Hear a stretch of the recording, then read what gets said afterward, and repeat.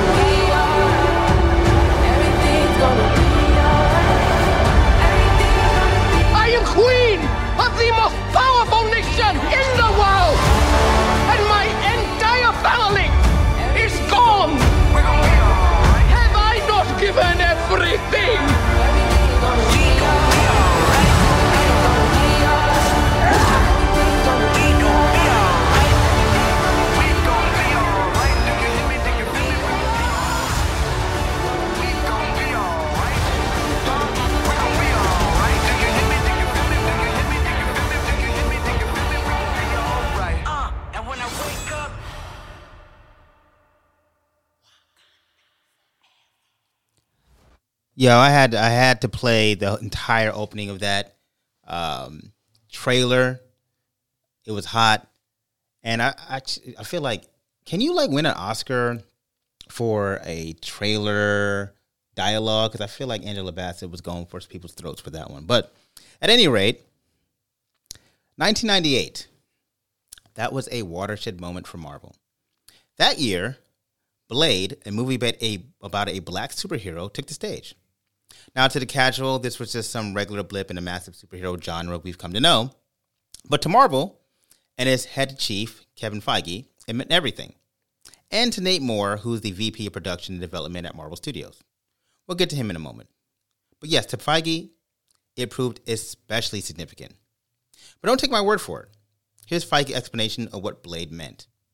Now, my tenure at Marvel started 25 years ago, and there was two things that sort of launched the modern superhero era. One was X-Men, which is the first thing that people say, oh, there's life there. But a few years before that, there was a movie called Blade.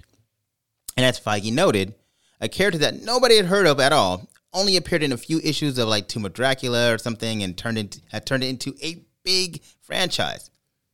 And that was always a great lesson for me, where you go. It doesn't matter how well-known the character is. It matters how cool the movie is, and which many years later will be the reason why we would have confidence to do films such as Guardian of the Galaxy or Doctor Strange and other nominal characters that people didn't really know of prior to us actually launching them. The entire MCU, which is the Marvel Cinematic Universe, is built on the lesson that Kevin Feige learned from Blade. During the financial difficulty years of the late 90s, Marvel had sold the film rights to its greatest characters to other studios, hence why someone like Spider-Man was owned by Sony. When Marvel executives decided to start making films themselves, they were essentially stuck with the leftovers, the characters nobody had been interested in buying the rights to, and the characters whose rights had reverted back because studios had decided they weren't interested in them.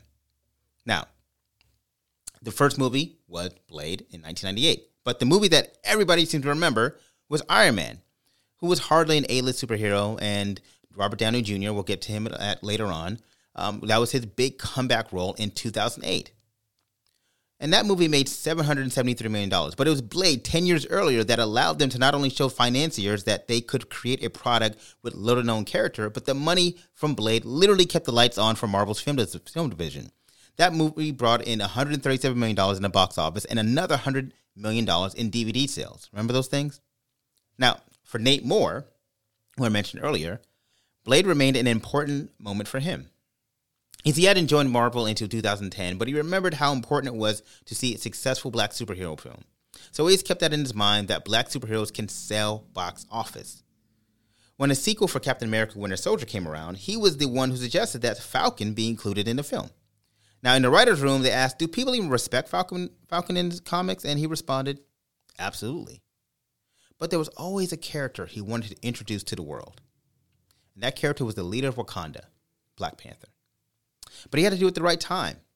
And he needed a backup from the top boss, Kevin Feige, to help him along the way. And he got that. And he's quoted in saying that even back then, Kevin realized, we have to diversify what we're doing. It's just not going to be Iron Man 7 and Captain America 5. We have to figure out ways to launch these other characters who have compelling, diverse stories in their own right. But maybe they just aren't well known to the layperson. But that's our responsibility. One of the projects that Moore began developing early in the writer's room was Black Panther film. And as a personal and professional victory for his, in 2014, Marvel decided we're going to go ahead and do a standalone Black Panther film. And an announcement was met with much fanfare and celebration in 2015.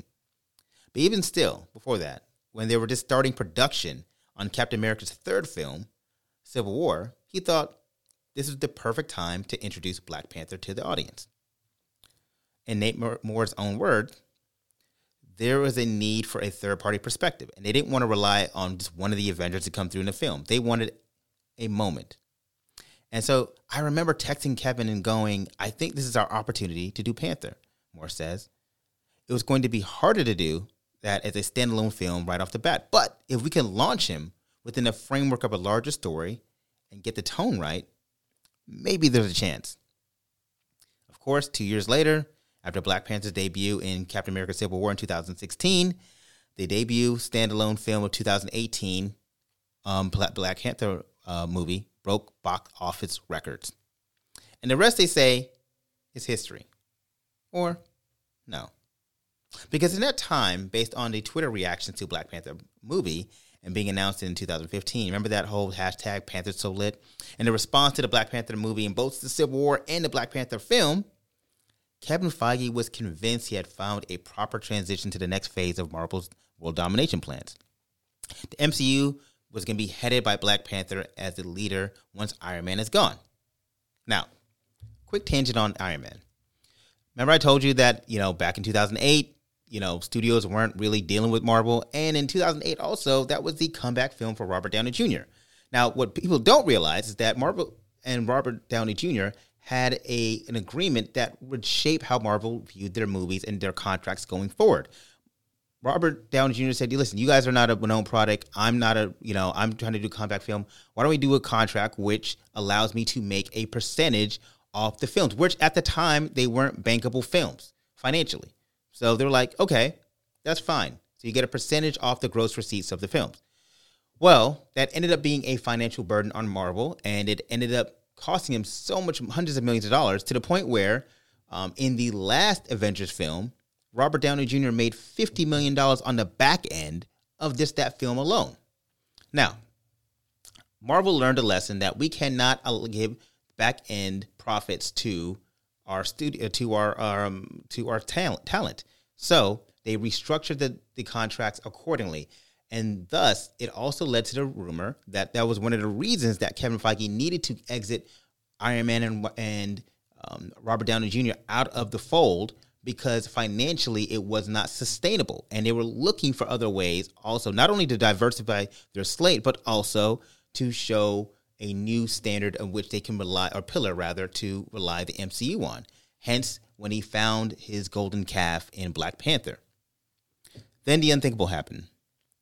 2 years later, after the debut of Black Panther, Chadwick Boseman passed away from cancer, and Marvel had to figure out what was next. For Nate Moore, who had really discovered and plucked Chadwick Boseman out of obscurity, based purely on his representation of Jackie Robinson in 42, Chadwick's casting was almost kismet. You see, Nate Moore was a Jackie Robinson Foundation scholar at UCLA. So imagine him seeing Chadwick light up the screen in a movie and thinking, that's Black Panther. So no, the thought of recasting a role he had organically and somewhat magically filled was never on the table. In fact, he stated so in a podcast early in 2021, saying that you will not see T'Challa in MCU 616. We couldn't do it. I will say when Chad passed, it was a real conversation we had with myself and Ryan Coogler, who directed the movie, and what are we going to do? It was a fast conversation. It wasn't weeks. It was minutes of we have to figure out how to move the franchise on without that character, because I think we all felt so much of T'Challa on the MCU screen, not in the comics, is tied to Chadwick's performance. It's what he brought to that role both on and off the screen that made it hard to fill those shoes. Now, these conversations are interesting because in the past couple, months and years and definitely weeks, surrounding the recasting of Black Panther, I think it requires a nuanced perspective that, we haven't really given each other in these last, again, months, weeks, days, especially days since the trailer's passed. And that's what I really hope to do in this particular podcast, because honestly, perspective and nuance adds to the conversation. And maybe after listening to this conversation, you realize that when you hear me, when you feel me, we're going to be all right. But before we get into all that, welcome to the Uncultured Bias Podcast. My name is Kamar Williams. I'm your host. We say that culture is a matter of perspective and opinion. After all, culture is another way to discover it. We are uncultured, we are biased, and we're Black. Now, if you're tuning in for the first time, welcome. If you are a returning listener, welcome back. We ask everybody who is a returning listener or first-time listener to actually engage with us on social media by sharing. Sharing is caring. But also, if you're Apple or Spotify, please rate the podcast, give it a nice review, let them know what we're doing. It lets that platform know that you guys are really engaged in the pod. We want to give a shout out to our sponsors, Coleman Law. You can reach them at 850-597-2990. That's www.coleman.law. If you're in the market for business or real estate or tax issues, please contact Coleman Law at 850-597-2990. If you're in the market for a real estate purchase, contact KeystoneGlobalRealEstate.com at 407-680-8510. And of course, you're in the market for estate planning, probates, trust. We're really pushing land trust for those who have investment properties. Consider getting yourself a land trust. Contact Smith & Williams at 888-798-4529 or 888-SWTG-LAW. Of course, you can reach us at info@swtglaw.com. All right, so we're going to go ahead and get right into the pod. It was a little extra long opening, but I hope you guys are still with us. And I hope my guest is still with us, Isaiah.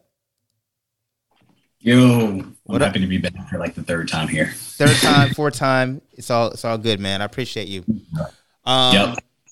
So Isaiah, man, Isaiah Floyd, he's a prodigious Facebook commenter, but he's also a big comic book fan and comic book movie fan. And, I know you're a big anime fan and all that. So I thought it'd be great to have a diverse and fun conversation, not just on Marvel, but just like the entire social conversation surrounding Black Panther. So, yeah. And I appreciate you jumping on at the last minute and after work. So no problem, man. Yeah, man. I was wide open for once, and this is something that I really want to talk about because I think it's a beautiful trailer. So yeah. So let's get right into it. So let me ask you: were you in the camp of recasting Black Panther? Recasting Black Panther. I think you mean recasting T'Challa. Yeah, recasting. I see how you differentiate between that. Recasting T'Challa. See? Nah, you can recast T'Challa. It's cool. Respectfully to Chadwick Boseman, but it's okay if T'Challa passes away. I mean, there's other Black Panthers that would have taken up the mantle, including the resurrection of Killmonger. But nobody really wants to see Michael B. Jordan act again. So. You don't like Michael B. Jordan? Man, I actually love Michael B. Jordan. I actually believe me and Michael B. Jordan are the same people. I mean, I think,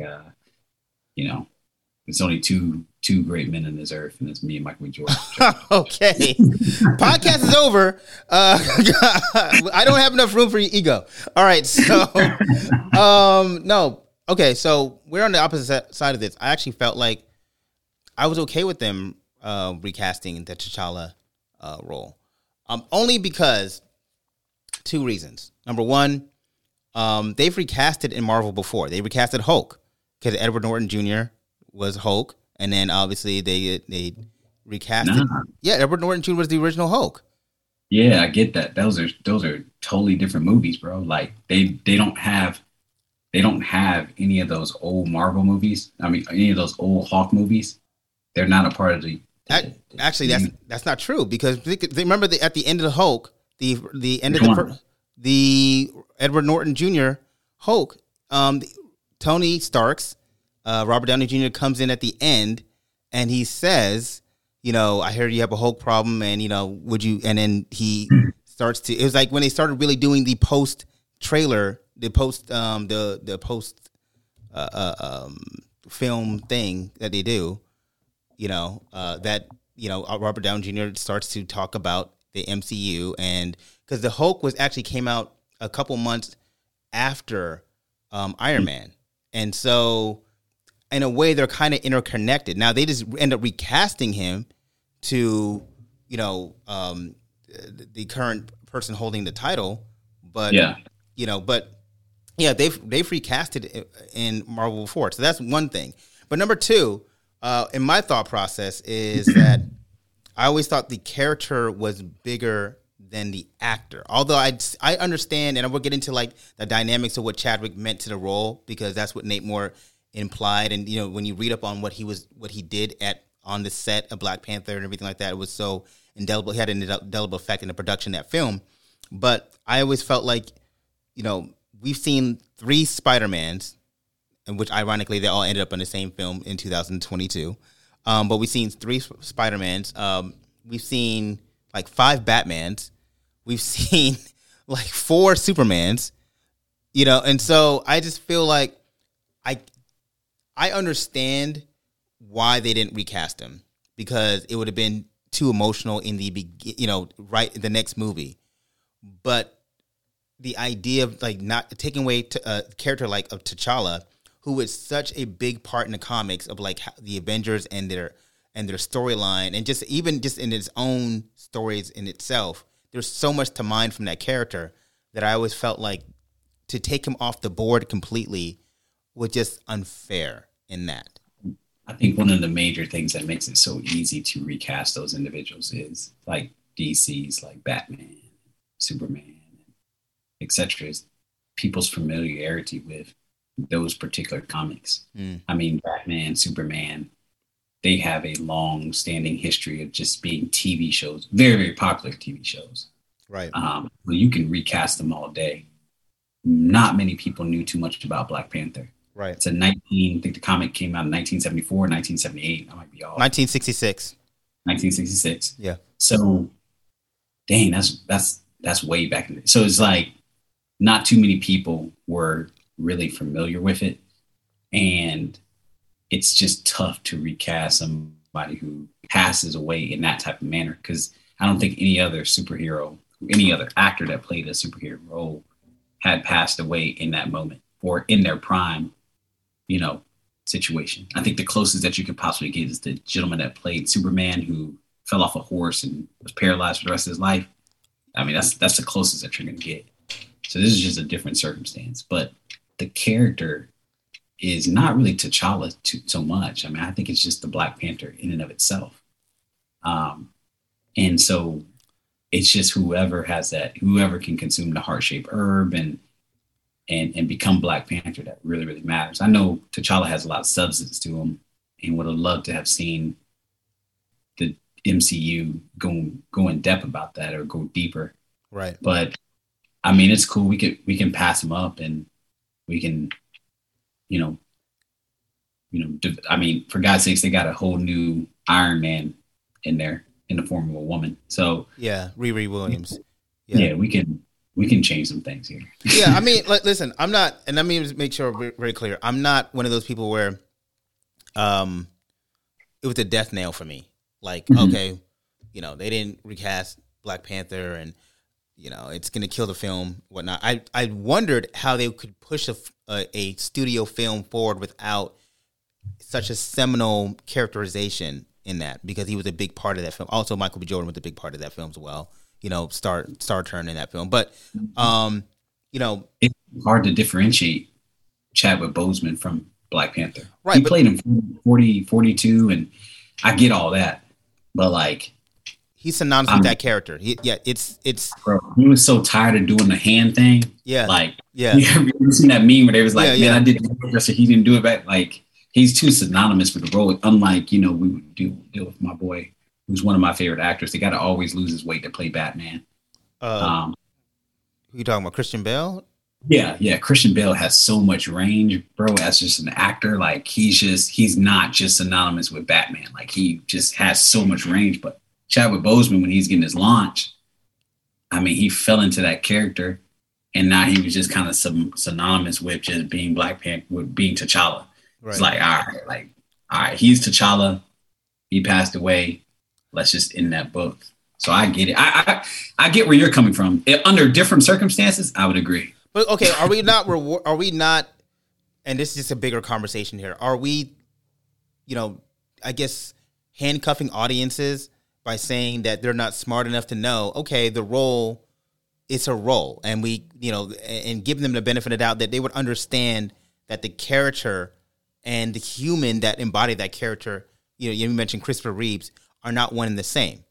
Like it's like you can have Superman without Christopher Reeves. The reason that Superman hasn't worked, is because, and this is my opinion, diverging, is because that you have directors who don't understand the characterization of Superman. The last one they had Zack Snyder, who made Superman who had a pissy attitude and really was angry at Batman, and that's not the characterization of Superman. So you have people who don't understand the character, but if you have people who understand the character of T'Challa and can write him in a way, is it possible to say that a character is bigger than the actor? And I think it's okay, because they're getting ready to recast. In rumors are they're getting ready to recast Professor X. You know what I mean? Like, and put a black person as Professor X. So to me, I'm just, but you hear what I'm saying though. But if they were going to say, "Oh, only Patrick Stewart can play Professor X," right? Cool with that. I'm just saying, but they're not doing that. They acknowledge that these characters have to live on past the actors.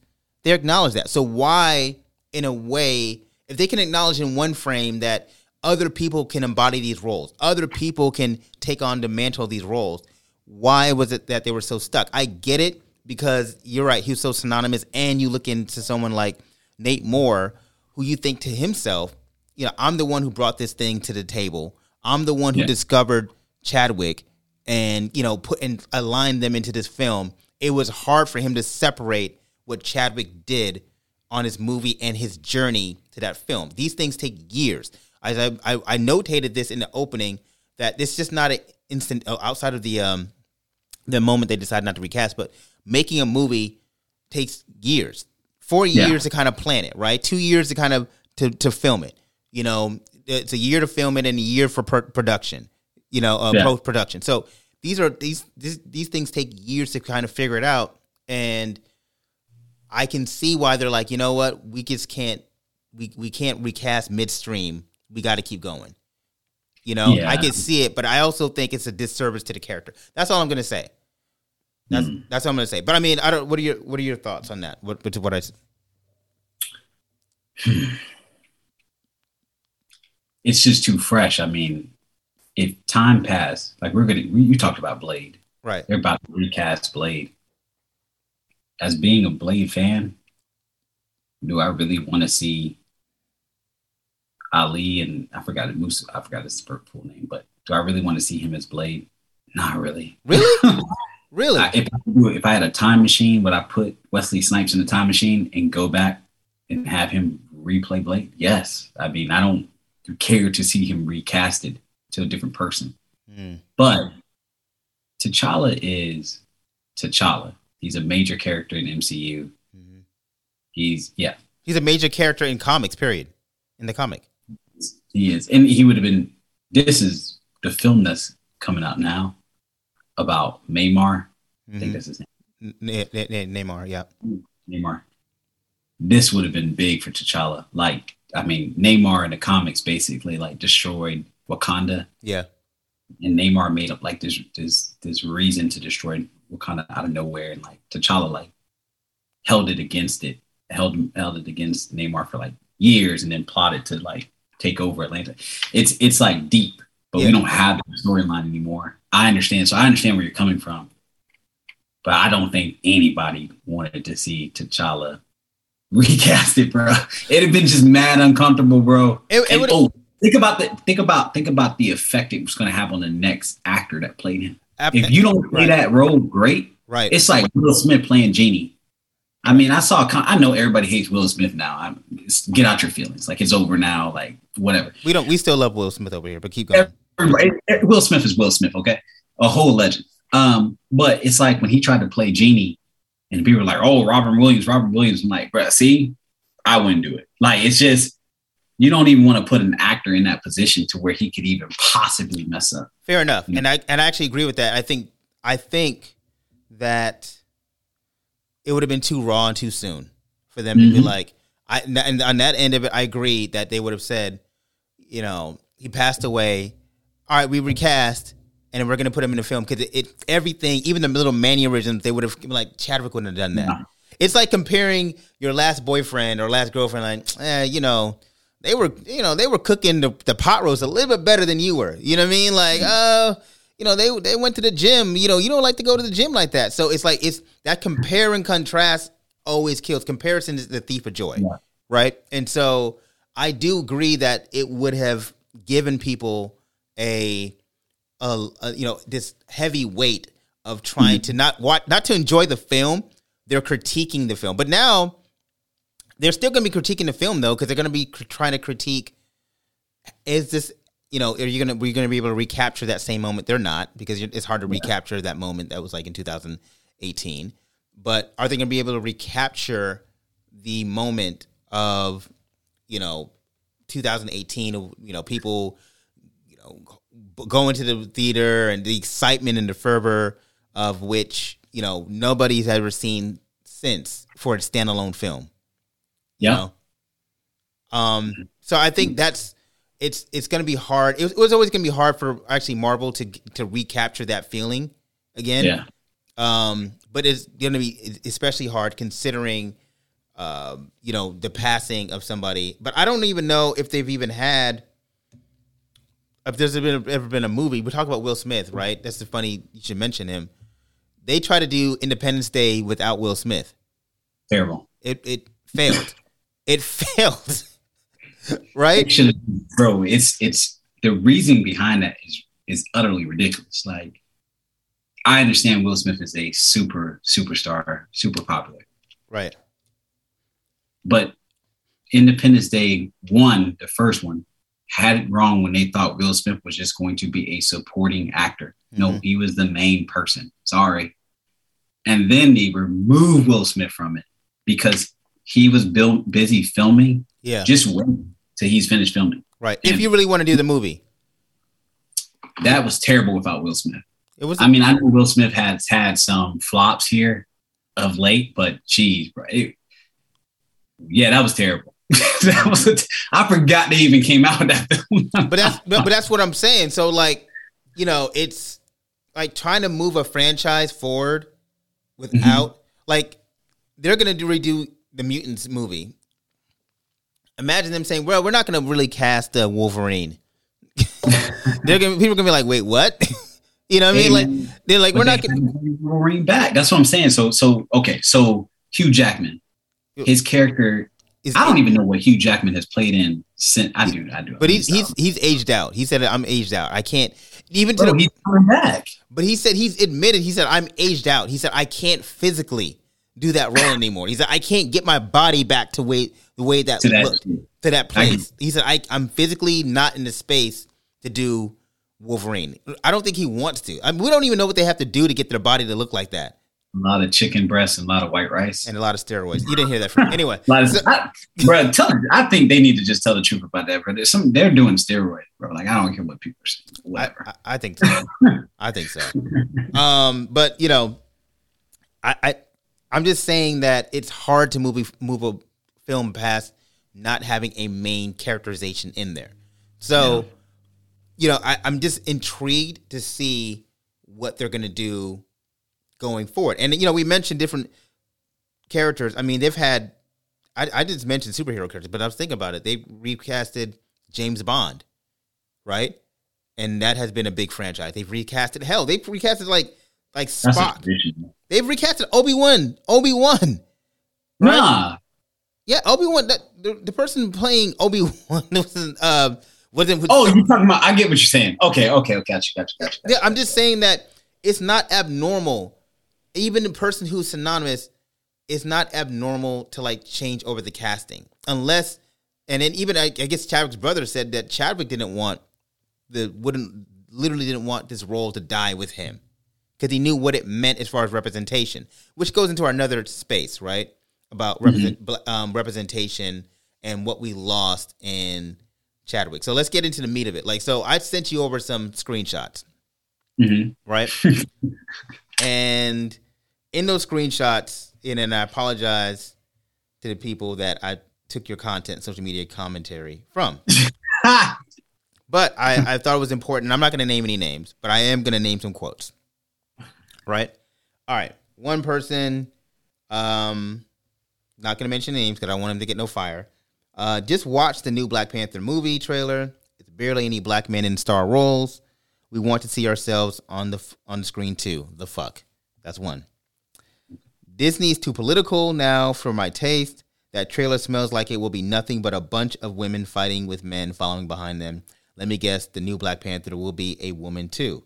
Person says, sheesh, you already know. And, another person said, bro, you're making some valid points and a little bit too much sense. Another person, it will be a black feminism fest and the franchise will die. And then another person, black men made Black Panther a $1 billion hit. Marvel repays black men by making a trailer with no black men. That was a lot to deconstruct. So let's go over, what is your favorite screenshot that I sent you? The last one that you said. The one that's like going to probably be the most inaccurate was the third one about black feminists. It's Ryan Coogler, that's the director. That's like I don't want to say, but that's like a hood dude that's like Oakland. And he's a Sacramento State alum. Shout out to Sacramento State. Yeah. He's not going to like make it like a black feminist film. What is even, there's a lot to deconstruct on that. I want to give each of these statements their own light. So let's go into, let's walk into like first, black men made Black Panther a $1 billion hit. Marvel repays black men by making trailer with no black men. Let's deconstruct that one. All right, let me give you my thoughts on that. All right, go first. Yeah, I thought it was a laughable statement. Number one. So let me give you my thoughts on this one. Mm-hmm. Black men did not make the movie a $1 billion enterprise. A bunch of people made that movie a $1 billion enterprise. Okay? Including black women. Right? And so to say that black men are the sole attribute for making Marvel a $1 billion hit was disingenuous in just the facts. Fair enough? Are you in agreement with that? No, I'm not. You're not in agreement. You're not in agreement that black women also contributed to that being a $1 billion franchise? They contributed, but what percentage? I don't know what the percentage is, but I'm saying it to say that it's solely black men are the reason why it was a $1 billion franchise. I think it's preposterous, Isaiah. Including the fact that it's just not the only black men were the only people who watched the movie, right? So yeah, if you want to break it down deep. I think first of all, to even get people to go to the theater, that's going to be black women. That's like black women going. That's like people going to go vote. We know that black men typically vote because they're encouraged by their female counterparts to go vote. Okay. And that's going to be the same way with anything else, like commerce, anything with spending. Exactly. Like, right. It's the same thing with going to the doctor. Black men don't go to the doctor until their wife tells them to go to the doctor. It's just one of those things. The movie, though, was a strong black male leads, just powerful. The person who didn't have a lot of depth, I would argue, was T'Challa's sister, Shuri.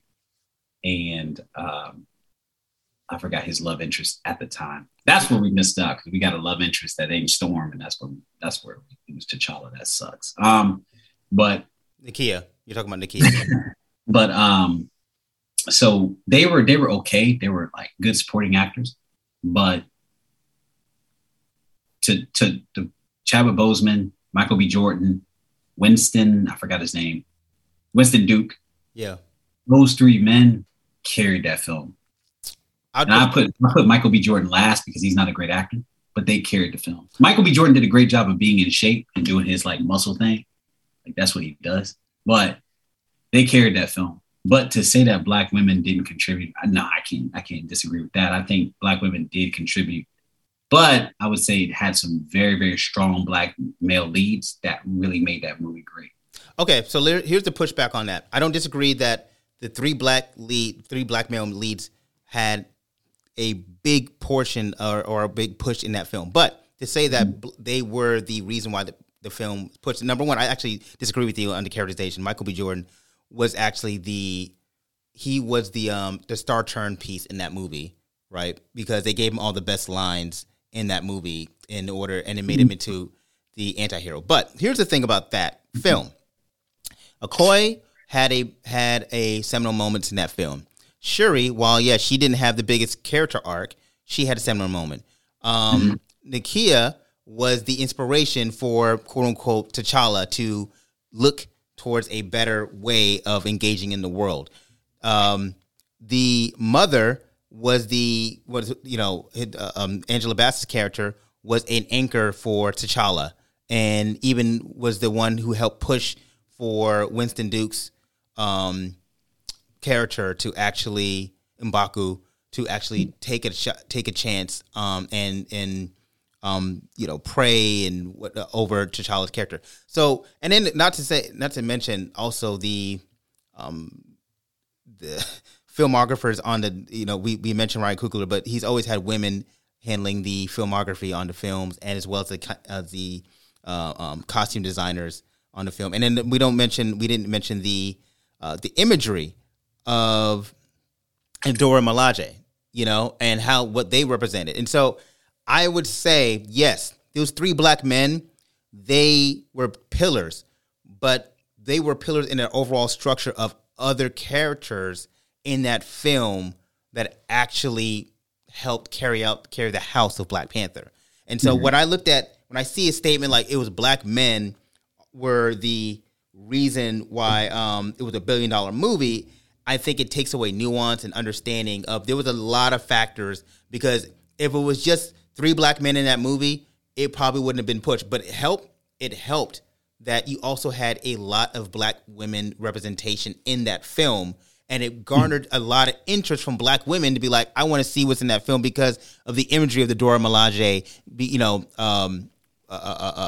with the spears, and the interest of seeing Shuri with the firing cannons out her arm and being a brilliant, probably being the smartest person in the entire film. Like these things made a difference. You're right. I mean, I'm thinking back because I just watched the movie this weekend. Mm-hmm. I don't know what you guys talking about. Yeah, I mean, I do think that Winston, Chadwick, Michael B. Jordan had a major effect on that film. But when you look at the small little subtle things, even when Shuri was like, "What are those?"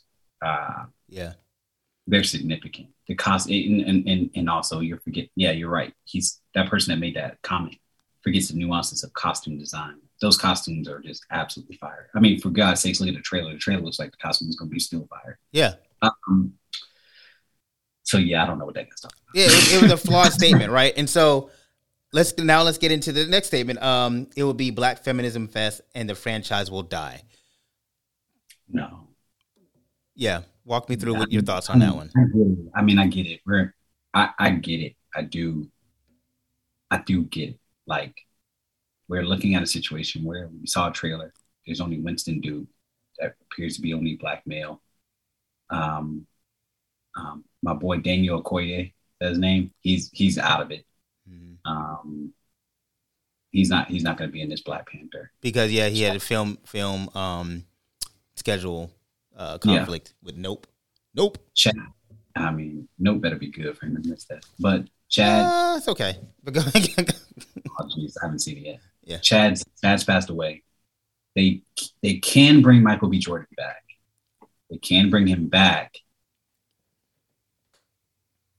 They can bring him back, but that's a lot. Yeah, it'd be too much of a turn to kind of bring him back because he literally died in the first film. He comes back in the comics, but the comics, but they can bring him back, but there's really no Black men that are present, and so yes, this will be a female dominated movie. I mean, we can just absolutely believe that. But I think as Black men, we got to just take a second to just hit a chill pill for a second. Like, Black women aren't purposely trying to replace us. I know we get in these arguments all the time. Yeah. Just understand the circumstances that surround the film, and just hope that it comes out to be a great film. But to sit back and say it's going to be a feminist fest, I mean, I don't think Ryan Coogler is going to do that. Well, I think it's going to be a great movie. Well, here's the thing. The problem I have is a lot to deconstruct with that, and a lot of problems in that. Number one, the thought process that, a Black women-led film is a feminist film is really, really problematic on that. Yeah. Because, if it was the other way around and it was nothing but Black men in that film, would you make the argument that this is a patriarchal film that's eliminating women? They could. They could, but I mean, like, I don't, you know what I mean? Like, so it's like, it's a weird statement to say because, this statement, because the women in this particular scenario are going to be the lead, that now it's going to be a feminist love fest. I mean, first of all, the idea behind feminism, womanism is differential, right? Because I'm a womanist, not a feminist, right? And if you don't understand, womanist means that somebody that believes in the rights and advocates in the rights of women, including Black women, right? And feminism is rooted sometimes in white ideology and purview and all that other stuff, right? Yeah. In this different stages of feminism, right? There's first stage, second stage, right? The stage that we're going at now is like, that's the fear that person made that statement. He's like, the third stage of feminism is the reason why he made that statement. He's like, trying to I get it, but like, bro, you're wrong. Well, likely wrong here. And what is so wrong? First of all, they find themselves in a scenario to where you're right. They wanted to film with the original characters from the first movie. They did, and so they didn't want to introduce any more newer characters into the film at this point because they're trying to carry the story of embracing the mythology they've already built up in the first film, and so that's where they're at. And so, like, to say that the character is going to die because what is so wrong with just sitting back and allowing and watching a Black woman led superhero film? Like, I don't understand.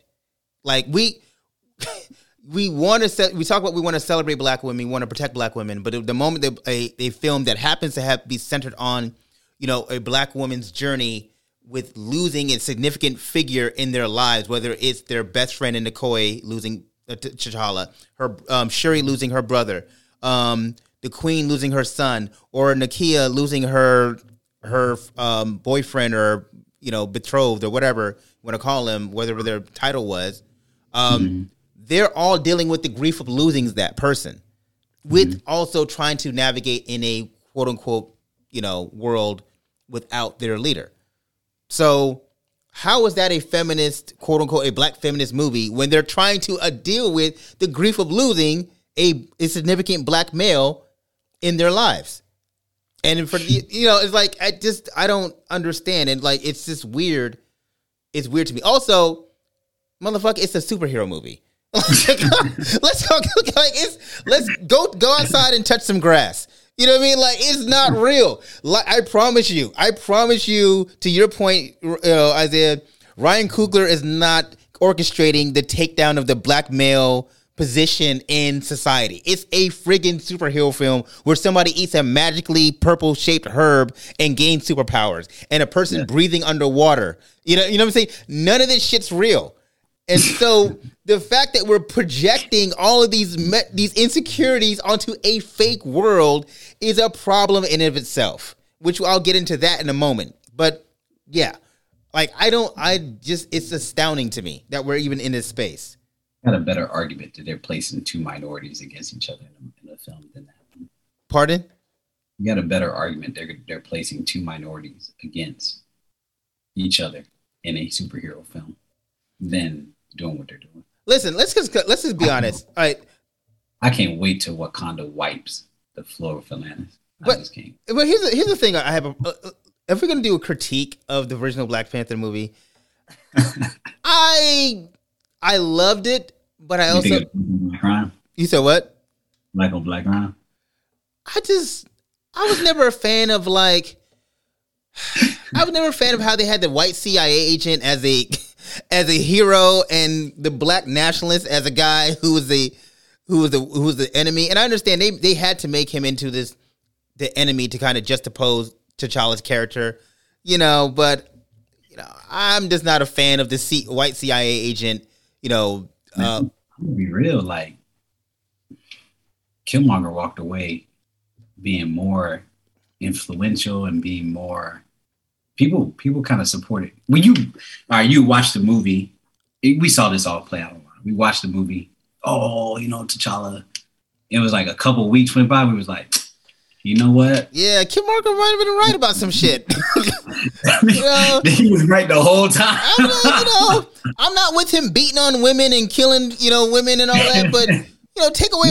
He didn't beat the woman. I mean, remember his girl told him hey, take me out. You got a bigger. She was like a nationalist for real. She was like, just take me out. No, and that's what I'm talking about. I'm talking about when he choked the woman in the cave when he said. Yeah, got you. Yeah, he was burning the herbs. Yeah. You know what I'm saying? He got. He went Hotep 10,000. You know what I mean?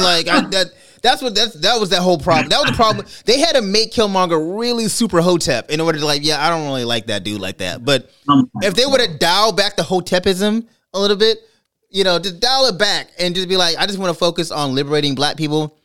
You might have been in that film I don't know. Killmonger's he's making points here that I don't disagree with. But they had to do some minor flaw. They gave him a flaw. They gave him character flaws. Yes, it's like what they do with a Huey P. Newton type of character, bro. They'll be like, all right, he did all this great stuff throughout his life. Last scene, trying to buy drugs, he's dead. That's how. Yeah, right. Kill that little bit of his character. That that's a real person too. You know what I'm saying? Right. But it's and people don't even know if he was trying to buy drugs or he was trying to push the drug dealer off the street. They don't even know that. But they'll put that last little bit in there to kill the character. It's kind of like if they would have left out, let's say the choking of the woman and just really had us do a intellectual debate of who's right and who's wrong. T'Challa was probably wrong. Most people agree that T'Challa was wrong. He was absolutely wrong. First of all, his first instinct, Michael, the white CIA agent, he's dying in his country. Let's bring him to Wakanda. Really, bro? You're going to bring somebody that your hidden nation for hundreds of years, and your first instinct is to bring a CIA agent into the borders to treat him. You couldn't drop him off at a hospital with your spaceship? Not only that, you bring him into your borders, but you don't let all the other black people without nothing. That's why Michael B. Jordan's bro, you left all of us out here to be enslaved and struggle, but you bring this white guy in here to get healed. What are you doing, bro? What are you doing, bro? What are you even talking about? It looked bad, bro. They had to give him some type of flaw because we would still be arguing about it today. I mean, that was his character flaw, abusing a woman, and there's also his character flaws. This man just discovered the heart-shaped herb and was like, "Oh yeah, this is how everybody burn everything." So they were they made him into a selfish abuser, and you were like, I don't like this guy. I wanted to root for you. It's like Tyra Banks, we're rooting for you. We're all rooting for you. Who's also upon reflection, she was trash as well. But anyway, but yes, we had to they turned his character to the point where we're like, I don't like that dude, man. I want to. Pardon? It's good writing on a particular front because at the end of the day you got it we got to pick and choose right now. Now Killmonger comes back in the comics, that's a whole nother, they bring him back in the comics. Ryan Coogler definitely probably will do because Michael B. Jordan's his boy. That's a whole different Killmonger. So that'd be interesting, right? So if they bring him back in a new characterization and they allow and now they humanized him a lot more and he's recognize the error of his ways, and it might be more receptible. But you're right. It's great writing is making you believe in a character to a point, like to the point where people look at Thanos and be like, I kind of see what Thanos is talking about. You know, Right? like, you know, They did the same thing with Thanos. yeah, you know, Thanos was right. You know, like maybe half of y'all need to go. You know what I'm But saying? the character flaws that he killed his daughter, Right. like that's, you know what I'm saying? That's where they hit you with like, oh, Thanos is actually wrong. But Right. truly, if you let it play out, you without him killing his daughter, you'd be like, Yeah. like, He's making some points. Thanos is making some points here. I can't deny. You know, I'm listening to the other side, but he's it's like a judge when a judge is like you're looking at the judge and the other side's making an argument, and it's like, you know, they're wrong, but they're making a more persuasive argument than you. oh, that's when I started to get anxiety. Yeah, and I'm the, you're like, the judge, you're like, uh, judge, you literally cannot tell me you're buying this, and the judge is like, I mean, they're making a good argument. Like, what do you got from me? you know, Nah, man. Like, you know, they're like, judge, they're literally wrong on this case, and because they cited a couple case law and it's persuasive, you're literally giving him consideration on this. So, exactly. so Yeah. yeah, it's that's funny. But I want to actually talk about the idea behind how black men have projected themselves into this particular space of insecurity, and by feeling like they have to align themselves into, like, Black Panther's gone, what does that mean for us? And to me, it speaks to a larger statement. Now, I don't know where you stand on it. We've never spoken about this, you and I, privately. Hear me out on this. Hear me out.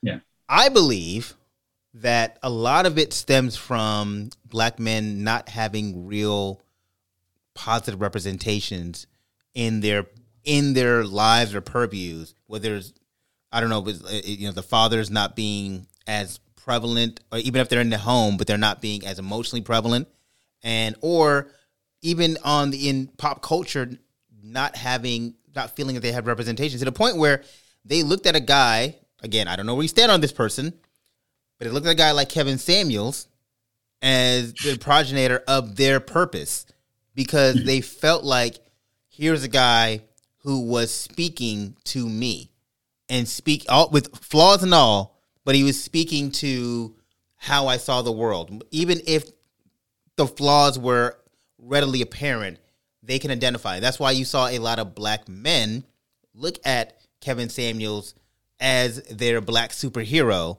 in a way, and they started, using his lines as a way, and as the way to interpret the world. Yeah. What do you think? What are your thoughts on that? Two things. I think there is some black male insecurity. Yeah. And that insecurity is one that is, there's a justifiable reason why there's some black male insecurity. There's not a lot of black superheroes, and both real and fake. Both real and fake. Yeah. Whoa, real. There's a lot of. Oh yeah, no, there's a lot. Yes, there's a lot to peel in our history. Yeah, black male superheroes, but they're not gonna put them on the freaking screen. I mean, yeah, they put it. We were lucky to get the story of my boy out of Chicago who was assassinated by Chicago. Oh, Fred Hampton. Fred Hampton. You think we're gonna get a movie about Huey P. Newton again? Probably not. And even in that representation, and shout out to my boy Lyndon who's listening on this pod. We and him had debates on that movie Black Messiah. I wasn't a fan of how they did Black Messiah because I think they focused too much on the snitch and not on the representation of Fred Hampton. Like, you know what I mean? And his growth. And I felt like the movie focused, again, way too much on the government side of the argument, and not on the person who the film was based off of. Nah, they had to. They had to focus on the snitch. The snitch was the more dramatic, the more cool. And that's what he said. Real, that they had to focus on the snitch. Like, why would you? And it's Fred Hampton's a superhero, right? Like, well, he's learning under Huey. He's under Bobby. So he has this chapter in Chicago, and he's trying to get everything up and running. So he's this great guy who's not just forming a Black coalition, but also like kind of a rainbow coalition, right? Right. And then you have the snitch. The snitch is like the reasoning behind this man snitching is literally the greatest story of all time. That's what made that movie great. I'll be honest with you, because I was like, we already know that Fred Hampton was a great person, and et cetera and et cetera. We didn't need we didn't need like his development in depth, all that stuff. We wanted to know why a man would snitch, and then we wanted to know why he ended his life tragically. You know, like that was a good story. But to get back to the point, but we do have a lot of real heroes, but we won't see them we won't be seeing them on TV. Mm-hmm. And so our superheroes, I mean, yeah, we only had T'Challa, and you mean Falcon ain't doing it for you? Bro, I forgot Falcon was Black. Rhodey ain't doing it for you? Huh? Rhodey? Rhodes? You know, God, War Machine. Nah, man, he don't do it for me either. Those are not, because they don't have their own standalone movies. Right. They don't really have a significant plot line or anything like that. I was joking, by the way. But keep going. No, yeah. But I mean, you can ask any Black comic head or anything. People are waiting for like a Static Shock.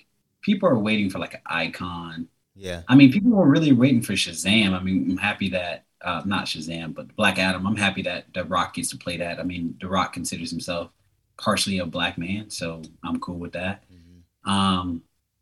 The Rock doesn't deny that he has some African American lineage. Put it like that. Right. I appreciate The Rock. But you know, like, we don't really. I mean, we're waiting for like the Black Green Lantern. That's like the best Green Lantern. I don't know what DC is waiting on. Right. It's like we don't have a lot of representation. So then we see like, okay, well, T'Challa's gone.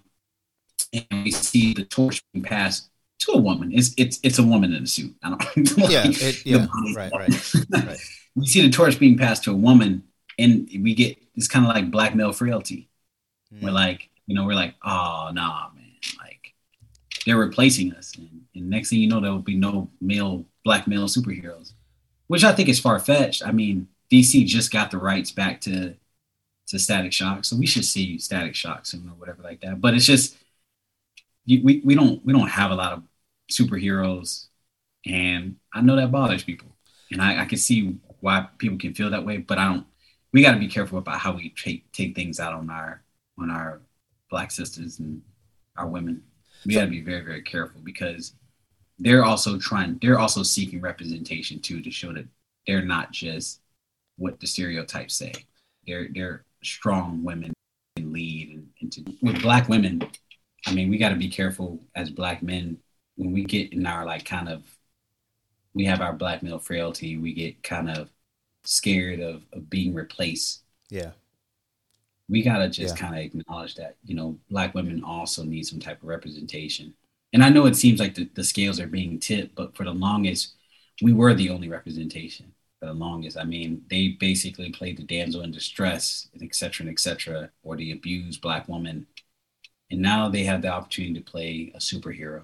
Okay, Let them play the superhero. And then let's keep fighting for the Black male characters to be realized on the screen.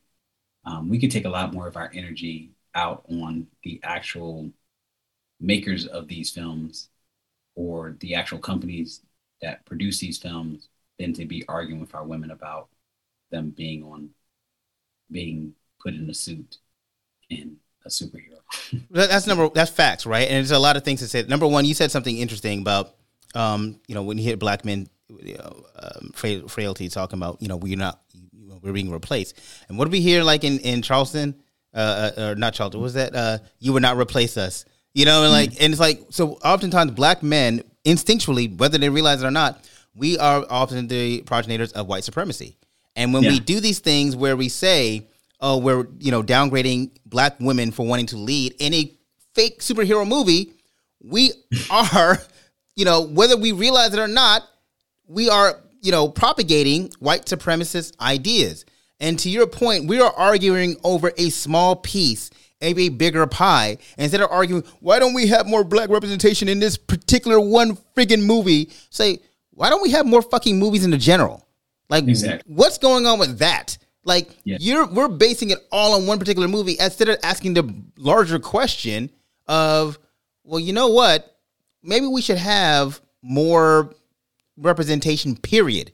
DC's sitting on a treasure trove of other characters, and they can't even get their, they can't even get out of first gear. Yeah.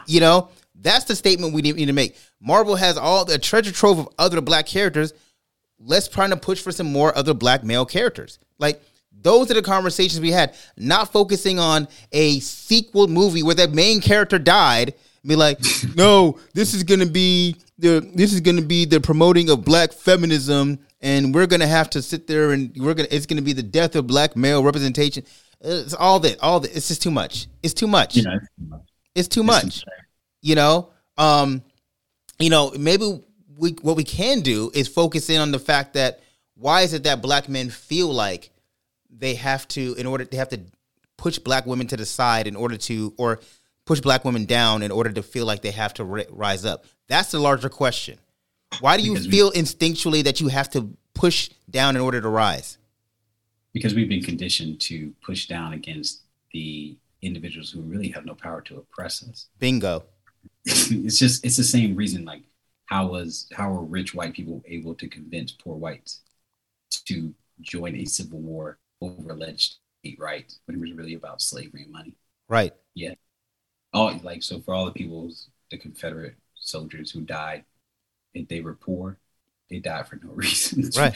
They died over rich people's desire to maintain slavery in the United States, despite it being wildly unpopular by that time period. So it's just, you get convinced to oppress or attempt to oppress somebody who really has no power to oppress you.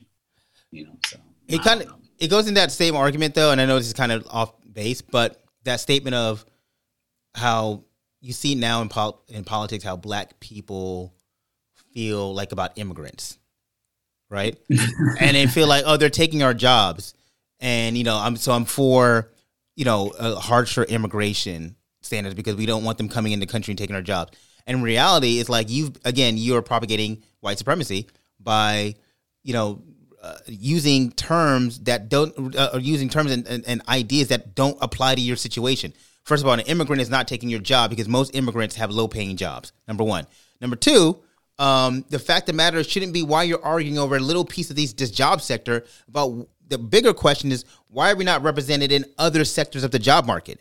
Why is it that you're fighting over a small piece of the job sector pie? But we immigration is tough, though.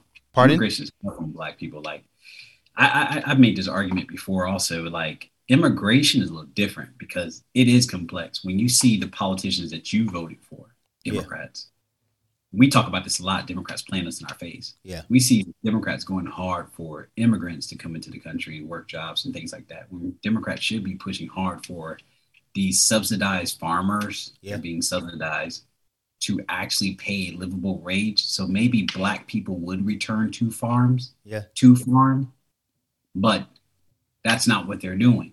So immigration is really tough because as black people, we look at it and we're like, bro, like, they're trying to let people come into the country. They get jobs, and we're unable to get any type of job for a livable. It gets really complicated. I can see how, like, when it comes to immigration, black people are like, nah, bro. Right. Like, this is crazy. Right. But I think, again, it's misplaced. We're misplacing that particular vitriol or that anger. It should be to our politicians that we voted for putting in policies that would enrich others, but not really enrich us. Right. So we're still looking at the wrong people, the wrong direction, So right. Yeah. All right. So listen, bro. I know it's after the long work day, and so we're not gonna. I usually do a long. We typically do a long one. Yeah, we do a long one. That's what I'm like, bro. You got me. I'm straight. I'm good. Yeah, but you know what? Like I said, we can go ahead and just kind of give me your final thought. Like, what are your thoughts? What are you excited about the movie? Are you like, when you saw first of all, Real talk. I know I joked in the opening about Angela Bassett winning an Oscar, but damn. I stole your thing. I stole your post. You saw my post? I stole your post on Facebook, and I just kind of remixed it. Oh, what'd you say? They're going to basically, the trailer is just to give her an Academy Award. Like, bro, just tell it. Like, you might as well just be honest about what this film is about. Like, they're trying to win an Academy Award. Boom, I got you. Like, she's acting. She's acting her ass off. She's acting. like she's acting in a Tina Turner. Like, she's acting. Yeah. So this is significant. Like, yeah. Yeah. I listen. There's a reason why nobody else is really voices in the trailer. You know what I mean? Like there's her voice is powerful. No, I'm saying I'm agree. Yeah. Her voice is too powerful, bro. Yeah. Like they made her to set her voice to center. I'm like, ooh. Like I watched that trailer like can't tell you how many times I watched it. It's a running for how many if I watched this trailer more or the Meg the Stallion dancing video. I don't know which one I've watched more in 2022, but it's up there. They're both up there, and yeah, like the fact of the matter is, like watching that and her words and co-line with the friggin' with the music. That was a like chef's kiss. Whoever decided to do that, cut that trailer, marvelous. Yeah, that was marvelous. I mixing Tim's. Also, another thing I saw somebody mentioned the fact that they replaced Bob Marley and put a woman on the song, and I'm like, it's a cover, bro. Like, what is going on here? Like, I've never heard a Terrible Tim song. I'm just being that girl that she could freaking blow. She's so attractive to me too, like because of her voice. Yeah, and like she's just like, dang, that's one woman that's really really attractive because of her voice. No, like real talk, like her voice is so ethereal and so like it's crazy that I felt like it added more to the trailer. Like, I mean, yeah, we love Bob Marley's "No Woman No Cry," but like Tim's voice, every track she's on, she bodies, and so yeah. Like, I'm like, yeah, let her blow on this one because that's an incredible song. In fact, to the point where I downloaded the actual song, "No Woman No Cry," because I was like, she sounds incredible on that track. Sometimes when people get it, like they redo a song, you be like, oh, you should have left that one alone. Like, okay, they came out over the weekend. Diddy's son did a remix of Lil' Kim's "Crush on You" or whatever like that, and that was terrible. It was a terrible song. So yeah. Diddy's son is where I just like tuned out. Yeah, okay. I got you. But yeah, man, you're excited for the movie though. I'm excited for the movie. I think the trailer is I mean, I don't know who's going to be the Black Panther. I mean, I know who's going to be Black Panther. I'm not going to reveal it on this. I actually saw it on Reddit. I know the whole entire plot because I'm a nerd. I've read the entire plot on Reddit. Don't ask me why I did that shit. You might as well just send it to me then. I gotta find the Reddit. I can tell you offline about the entire plot. I'm not gonna do it on this pod. Okay. Yeah, I can tell you offline, but it looks great, man. I mean, I know people are upset about the casting of I'm forgetting. Is it Neymar? Neymar. Yeah. They're mad about the casting of that. They feel like it should have been an Asian guy. Man, I don't know, man. I just get tired of people, but like, yeah, they don't feel like he looks like the Neymar in the comics and stuff like that. I'm like, oh, Jesus Christ. Yeah, but the problem is when they created that comic, it was like during a time when they made a super Asian caricature that was like a problem, and so they were like, we can't do that in this one. Like and so in order to give the character more context and different value, they reshifted the origin, and I'm like, okay, that's cool. That's a great point. I don't know. I think you're right. I get tired of people nitpicking on dumb shit. Like, are you know what I mean? It's a fake. It's not real. None of these people are real. Stop basing. If your livelihood and your life is based on the origin of a fake character, I need you to look in the mirror and take some stock in your fucking life. All right? There's a lot more shit going on in the world than the origin of a fake character. I don't get it. I don't know what's going on with you, but you need to change that shit up. It's going to be a lot of war. It's going to be a lot of fighting. I think it's going to be a lot of fighting in this movie. Well, Ryan Coogler said that. He said his movie's a lot of motion, but it's action packed. He said I didn't steer it away from the action, and I don't want people to think. And I think he knew that it was going to be an emotional trailer, and so like at Comic-Con he said, "Listen, it's going to be an action packed movie. It's a lot of action in this movie, but I think they properly had to do an emotional trailer because it would have been like really like." Weird if they just would have been boom right at the gate, action packed, blah blah blah blah blah. And this guy that we're gonna have a funeral for in this movie, that's in there too. I think they struck the proper tone of like we're gonna honor our friend, you know. I do want to say this point too. Like Nate Moore says in his quotes, that Chadwick had such an indelible effect on the movie. Because there were little things he was doing during the filming. Like he would go to Ryan Coogler and be like, the character should say this, or they should be standing this way because it's a sense of regalness. And so he would do little things that would help try to bring up the level of the movie. He would go to different characters, different actors, and be like, I think you should be saying this because this is how they would say this in this particular way, And so.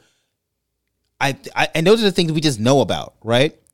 And so I do think, again, it goes into the place of where Nate Moore's like, I can't replace someone who had he did so many little things on that set that brought the level up this movie. If we would have just replaced him, it just would have felt empty, like empty calories, right? Last point, I know who could replace him. Who? Denzel Washington's son. David Washington. I don't know if he's really that great. He's cool. I don't know if he's a little short. He's shorter than Chadwick actually. He's like 5'9". Chadwick is like 6'1". Nah, Chadwick's short. Chadwick's like 6 foot. He was like 6 foot 6'1". David Washington's like 5'9". No, Winston Duke. Winston Duke. How tall is he? Because they were like Chad, they had to shoot it a certain way, so Chadwick and him were the same height. Hold on. Winston Duke is how tall? 6'4", 6'5". Okay. And okay. Chadwick was. Hold on. Look right here. Doesn't say. 6 foot. He's 6 foot. Okay. Yeah. That he ain't no 6 foot, bro. He like 5'10". Oh, okay. Well, David Washington is if they say he's 5'9", then he's probably like 5'8", 5'7". Shout out to short. I know Michael B. Jordan is a true 6 foot guy. As a short person, I'm uncomfortable talking about people's heights. I got to be honest. So, and devalue. I look forward to this movie, man. I mean, that's all I can really say. I look forward to this movie. I will be buying, whatever's on Amazon that they were promoting. I will be buying that little black jumpsuit. Okay. And I look forward to it, man. I didn't dress up the last time I went to go see the movie and stuff like that, man. I'm gonna be a part of the culture, man. I'm gonna be present. Yeah. I see other black people dressing up, bruh. You know what? All these people, they go to anime conventions, they go to Comic-Con conventions and dress up. Bro, I'm gonna dress up. I don't care. I'm gonna be present for this movie. I'm gonna be present in this cultural movement because I missed the last cultural movement. Trying to be, oh, I'm trying to be cool. No, I'm not gonna do it. I'm definitely gonna enjoy this movie and I'm gonna go watch it at like a little expensive theater where they serve dinner and stuff. So I'm gonna enjoy this one. Right. What about your thoughts on what I mentioned earlier regarding Marvel's plan? Like this shifted their plan. Now I will tell you that they were originally this movie was supposed to come out in May 6, 2022. Then they pushed it back with Chadwick's passing. Like we're gonna release it in July in 2022, and then obviously with COVID and a couple actors testing positive, they pushed it all the way to November 2022. But do you think there's anything to be said about the fact that Marvel had to reshift their focus a little bit because they were relying so much on Chadwick to carry the next phase? Or how have you felt about Phase 4 in general? It's fine. I mean, I think honestly, from this point on, from Marvel, like I'm kind of like detached. I'm not really interested in it. Mm. There's just gonna be certain movies that I'm gonna watch. Like Yeah. I won't be caught up in it like I was with the first phase. Right. All the events that led up to Infinity War Endgame. Yeah. So, yeah, man. I mean, at this point, I'm gonna be real with everybody. Like this point, it starts to get a little rocky with the Marvel universe. You start going to different multiverses and stuff. Like it gets a little rocky, bro. So it's like I really ain't trying to get. I don't know if you saw Thor. I didn't. I couldn't. I think I'm at that place too. I'm like, I'm just gonna pick and choose. I can't. Before I was watching every damn movie, I'm like, I can't do it. Y'all got it's too much content. I can't watch everything. And then if it's not drawing me in, I'll just watch. Especially if I'm paying for Disney Plus, I'll wait 45 days. I'm not gonna sit there and rush to the theater, to go see something that it's gonna be on the same app that I'm paying for, in 45 days. Like I'll wait. Yeah, it's you pick and choose now. So the fact that Chadwick was they were relying so much on Chadwick shows how powerful and how good he was as an actor. Right. And how much money Black Panther made them, first and foremost. $1.3 billion, yeah. They're trying to use this movie to fund other movies. Like, ladies and gentlemen, don't let that fool y'all. Like they're gonna use the money from Black Panther to fund the other movies that are going to be put in production soon. So it was actually Marvel's most profitable movie. It was actually I know. It was actually more profitable. Imagine it than than Infinity War and Endgame. Because but when you look at the cost structure, they were able to walk away with like $500-something million cash after everything has been paid off. All the expenses, everybody bonuses, $500-something million cash. Yeah. And now all that money was some of the producers, of course, they pocketed it. They're like the shareholders, so they pocketed it. Right. But they just put the money back into another investment, which is another movie. Right. Which is I don't even know what they call them producers, call them shareholders, but whatever. I mean, they are. But it just kind of speaks to his influence and how much they knew. Like they knew that this movie was going to hit and was going to make them a ton of money.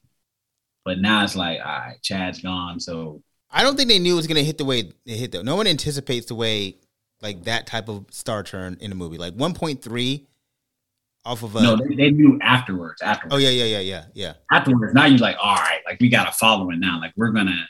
It was like Batman, man. Like when Batman Begins hit, they were like, all right, the second one hits. Then the third one, they just knew we collected money on this movie. Yeah, like, it's a bank. This is a bank. Yeah, it's a bank. It's a bank at that point. Like Mm-hmm.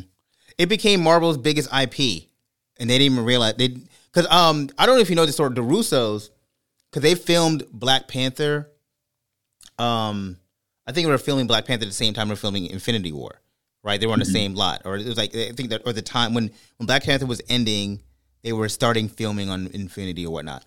So they had wrote Infinity War and the Endgame, and the Russo said that they did not anticipate the film being so big that they had to, because they didn't include T'Challa in the big part of that Infinity War.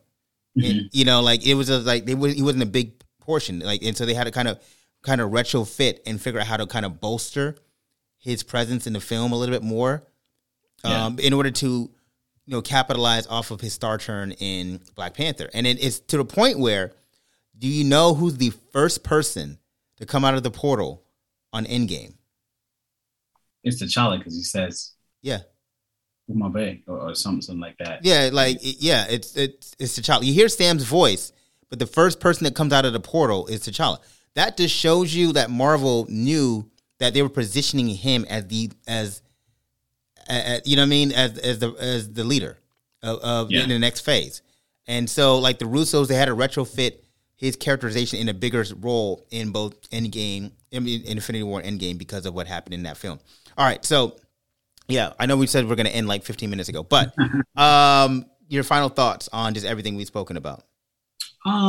Just this. I mean, I think this, just enjoy the moment, man. Don't, and as us as Black men, just don't take it as like, oh my gosh, they're replacing Black men with with Black women superheroes, like we should say good job, putting our Black women up front and highlighting their ability to be superheroes, but also where the hell is Static Shock? Where the hell is Green Lantern, John Henry? Where is all these other Black characters that Marvel has in their pocket? And where are the other Black characters that DC has in their pocket? Like, that's what we should be demanding as Black men, because those characters are all Black men.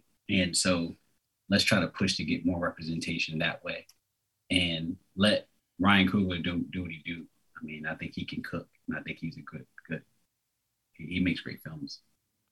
Yeah, I mean, to that point, man, Ryan Coogler hasn't missed yet on any of his films, like at all. Not at all. And mind you, he's had Michael B. Jordan as his main actor from some of them. So the fact that he's still able to keep it together is brilliant.